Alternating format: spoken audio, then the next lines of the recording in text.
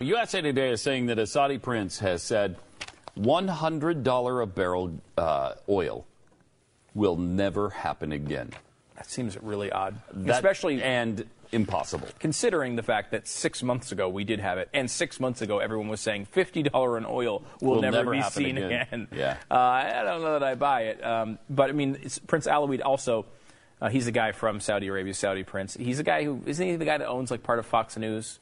Is he the guy? Same guy, I think, that owns. I think so. I think he is. One One of the Saudi princes. Part of the News like Corp or 10% or something. Yeah, whatever. It doesn't. Not that that makes a big difference, but that might be why you know him. Obviously, smart guy. Obviously, a guy who knows his stuff. Mm-hmm. However, the idea behind the theory that Saudi Arabia is keeping prices low to affect U.S. Oil producers, the incentive for him is to say that. Right?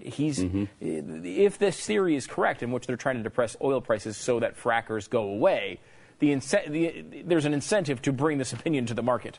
Because if $50 a barrel oil isn't profitable for you as a fracker, you might think, well, if it's never going back up, we have to add that into the calculus. Maybe we do try to bail on this sooner rather than later.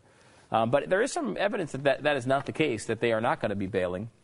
American drillers are getting gut punched by low oil prices, but a new report says they can take it, is a headline at The Blaze today. While Morgan Stanley analysts have estimated that most shale oil plays need oil prices to be above $75 a barrel for extraction to be profitable, Goldman's analysis now shows the prices would need to hit $40 a barrel for 6 months in order to seriously cripple American industry because companies have taken precautionary measures.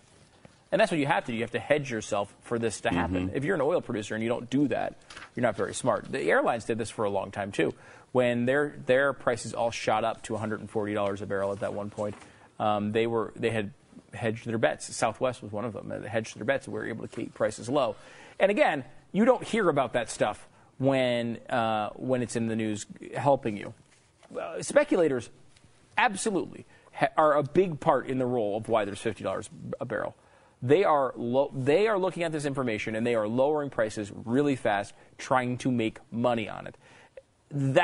I have not seen one place credit the role of speculators in the drop of your gas prices.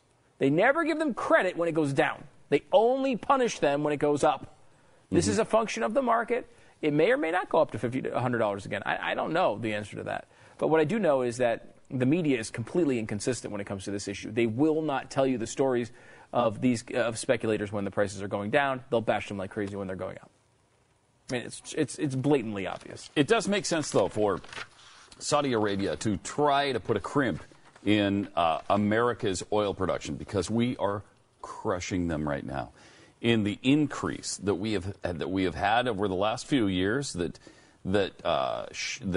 fracking and hydraulic drilling have revolutionized the way in which we extract oil. Now, forever, since the continent was formed, we've had more oil than Saudi Arabia, if you include shale and all of that. If we were to extract all the oil available to us, it far surpasses everything in the Middle East.